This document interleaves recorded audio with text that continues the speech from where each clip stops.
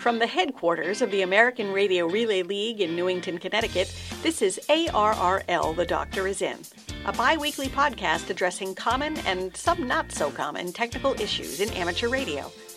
This podcast is brought to you by DX Engineering, helping you shrink the globe. See their website at www.dxengineering.com. And now, here's your host, QST Editor-in-Chief Steve Ford, WB8IMY, and the Doctor himself, QST Contributing Editor Joel Hallis, W1ZR. Hello and welcome to another episode of the Doctor Is In podcast. I'm Steve Ford, WB8IMY. And I'm Joel Hallis, W1ZR. Joel, is it true what they say? Probably not. Not if it's about me. No, you know the old saying, CW gets through when nothing else can, right? That is quite true, and it is there's a good solid basis for it. Why? Okay, there's a number of aspects. First of all, when things can't get through, it's usually a matter of signal-to-noise ratio, not having a strong enough signal in comparison to the noise. Now, all things being equal, the noise is proportional to the bandwidth in your receiver. Mm-hmm. And if you're sending CW, you can cut the bandwidth way down to, let's say, 250 hertz. That's a popular filter bandwidth for Yes. CW, although it can go quite a bit smaller if it needs to. Oh, yeah. Whereas with single sideband, you typically have, let's say, 2.5 kilohertz of bandwidth. That's a little higher than some, but it makes it easy to figure the numbers because that's a factor of 10. Mm-hmm. That means there will be 10 times as much noise power on single sideband as there will on CW if the noise is uniform across the spectrum, which it typically is for most kinds of noise. So that gives you a 10 dB advantage. That means, all other things being equal, 10 watts of CW will have the same signal-noise ratio as 100 watts of single sideband. Wow. So that's one. But that's just the first part. Wait, there's Wait, more. there's more. Yeah. The next thing we have is the fact that with single sideband, you need a stronger signal to be able to understand what someone is saying than you do with CW. With CW, you just have a on or off condition. There's either a tone there or it isn't. You don't have to know what the tone sounds like. Whereas with voice, you have to really understand the nuances of the signal being sent. It's like if you're in a party where you have a lot of noise in between two people at two sides of the party, and you're trying to signal to each other that you want to go home or whatever. If your signal has just got either your hand up or your hand down, it's pretty easy to tell, even if there are a whole bunch of people in between waving their arms around. That's a good way to put it. But yes. if your signal is some combination of fingers, which you have to carefully select, then it's much harder to tell exactly what signal you're sending. So CW has an advantage there, and it's hard to assess exactly what that advantage is, but I would guess that's probably 3 to 6 dB. So with CW, you can actually detect the signal if it's very near the noise floor or the noise level. Typically, a 0 dB signal-noise ratio can be detected by a good operator, sometimes even less. Whereas I'm guessing with single sideband, you need probably at least a 3 to 6 dB signal-noise ratio to be able to understand the words the person is saying. Because you could probably tell whether a signal was there or not, but you probably can't tell what he's saying if it's very close to the noise. When you're transmitting with CW, when the key's down, you're sending your full 100 watts. Right. With single sideband, your average power is probably more like 25 watts or something, depending on the level of compression you have and how loud you're talking to the microphone. So that's another 6 dB. So between those three factors, we have a difference of 20 dB roughly. Wow. So that's a power factor of 100. So that means to get the same effectiveness of a 100-watt SSB signal, if you had 1 watt of CW, you could get through under the same conditions. Yes. Now that, of course, works the other way too. If you have 1,000 watts of CW, it would take you 100,000 watts of sideband to get through. Oh, well, okay. And That's easily done, yes. Well, it depends on what country you live in, but in the U.S. it's kind of tough, or at least certainly not within the rules. Some listeners are going to quickly point out, why are we talking about CW? There are digital modes that, in theory at least, can be detected at much, much lower thresholds. Absolutely. The trade-off there there are a lot of different digital modes, and some of them are somewhat similar to CW's. Radio teletype is somewhat similar to CW in terms of its noise performance. and detection capability. But some of the Joe Taylor type, very weak signal environments trade repetition for power. In other words, instead of being able to send, they send a signal encoded in such a way that each bit has much less information in it, so that it takes many more bits to get the information through. And by so doing and doing clever encoding and error correction, they can detect and decode signals far below the actual noise level. Such as JT65, JT9. I mean, I know in my own experience with JT65, I've successfully decoded signals at, say, minus 28 dB in some cases. Yes, that sounds quite reasonable. And if you're willing to wait long enough for the message to get through, you can extend that pretty much as far as you want. So again, the trade-off is how long it takes to transmit or to get the information out of the channel. And by using that much redundancy and encoding and so forth, you can do it at levels far below the noise level. Now, looking at this comparison from the standpoint of the average ham and on a practical level, would it be fair to recommend an amateur who, say, lives in a limited space environment, all he or she can do is put a dipole antenna in the attic, they're running 5 watts QRP transceiver. Would it be fair to say that they would be better off using CW or be more effective using CW to make contacts than attempting to use single sideband? I would say they will be more likely to be successful. Now, any of these modes will work if the signals are strong enough. So the trick is, in my experience, this also applies to mobile rigs.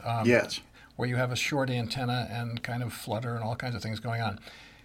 You learn after a while that if you're on voice modes, you don't bother calling stations that you just barely hear. Because the chances are they won't hear you at all. But if you have a really strong signal coming through, chances are they will hear you. They won't hear you as strong as you hear them. But if you have a very strong signal, you can answer that signal and you'll be successful oftentimes. But no question about it in my mind. I quickly went to CW when I started doing HF Mobile when I was driving back and forth to headquarters because I found it got through extremely well. There's a few tricks to it. You have to learn to copy in your head. Yes. You can't be writing down. Oh, why not, Joel? 60 miles an hour, pad next to you. How fast were you going? 75 and 25 words a minute off. But I found actually it was less distracting to me than using voice because if you have to hold a microphone up with your hand, you kind of have to put it down to grab the shift or the steering wheel with the other hand. With CW, you just leave the paddles where they are and just move your hand one step, and you don't have to do 2 steps. So, and I did this with a 5-speed car too. I mean, traffic lights were not always good for smooth sending, but it worked very well. I had quite a few enjoyable contacts over the years.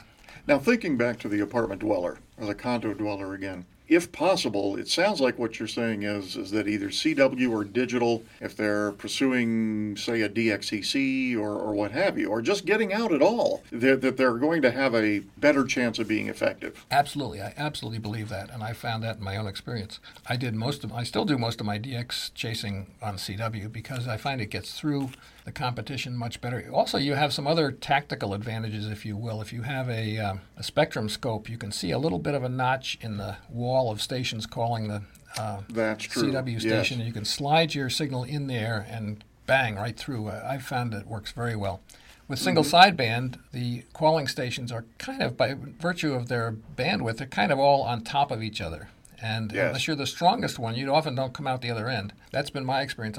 Till I got a radio with a voice recorder capability, I was losing my voice shouting at stations that never heard me. And whereas with CW, I do that all the time. Yeah, with CW, it goes much more quickly in my experience. And the same is true. I'm not as experienced in digital modes as I am in CW, but the same can be true of RTTY. Of course, it doesn't get your voice as tired either.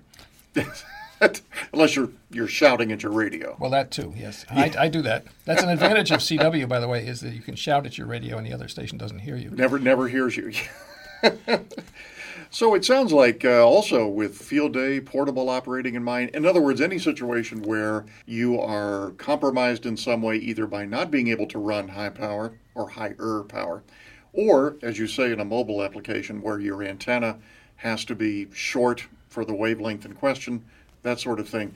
that by concentrating your energy into that narrower slice of spectrum, that you stand a decent chance of being heard when, if you're trying to do single sideband covering 2+ kilohertz, chances are you may not be. We're not saying that QRP contacts on single sideband are impossible, of course. No, absolutely not. And in fact, it's surprising how well it works. By the way, one caveat to what you just said. I was talking about receiving a signal in different bandwidths. Keep in mind that if you're sending on CW and the person at the other end has their radio's filter set for the 2.5 kilohertz of bandwidth for sideband, you won't get that signal noise advantage until they crank down their bandwidth. So it's important that the stations at both ends are kind of optimizing their conditions. Very good point. Now, yes. Of course, this is all something that comes up when you're down fairly near the threshold of noise. If your signal is well above the noise level, none of this matters, and as long as there's not somebody else there who's stronger, you'll get through just fine.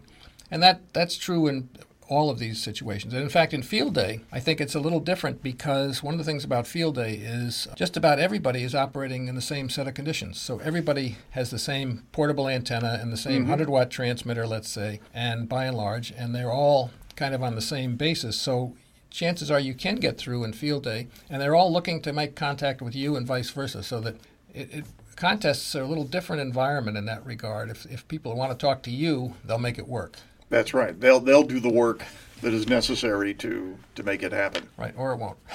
Okay, Doctor, we have a question for you. This being submitted by Chuck, Kilowatt Oscar 4 Sierra Bravo. And his question is, my transceiver is attached to an SWR watt meter and then a linear amplifier. I just installed a 40-meter delta loop antenna, and the SWR is around 2 to 2.2 to 1. The radio's internal tuner will tune it just fine. Now, here's what has me scratching my head, as he says. When I turn the amp on, the SWR goes down to 1.2 to 1.8 to 1 across the 40-meter band. Is there anything I can do to get the SWR lower without the amplifier on? Well, that's an interesting question, and I think the key is that the watt meter is between the transceiver and the amplifier, because when the amplifier is off, it's a straight-through connection to the amplifier, and the watt meter, SWR meter, is looking directly into the antenna feed line. So what you're measuring then is the standing wave ratio of the antenna system, which is what you'd really like to know about. And that's where you see 2 to 2.2 to 1, which is about what I would expect with a delta loop. They typically have an impedance of about 100 ohms at resonance, and the SWR then would be around 2, and it will change as you go across the band.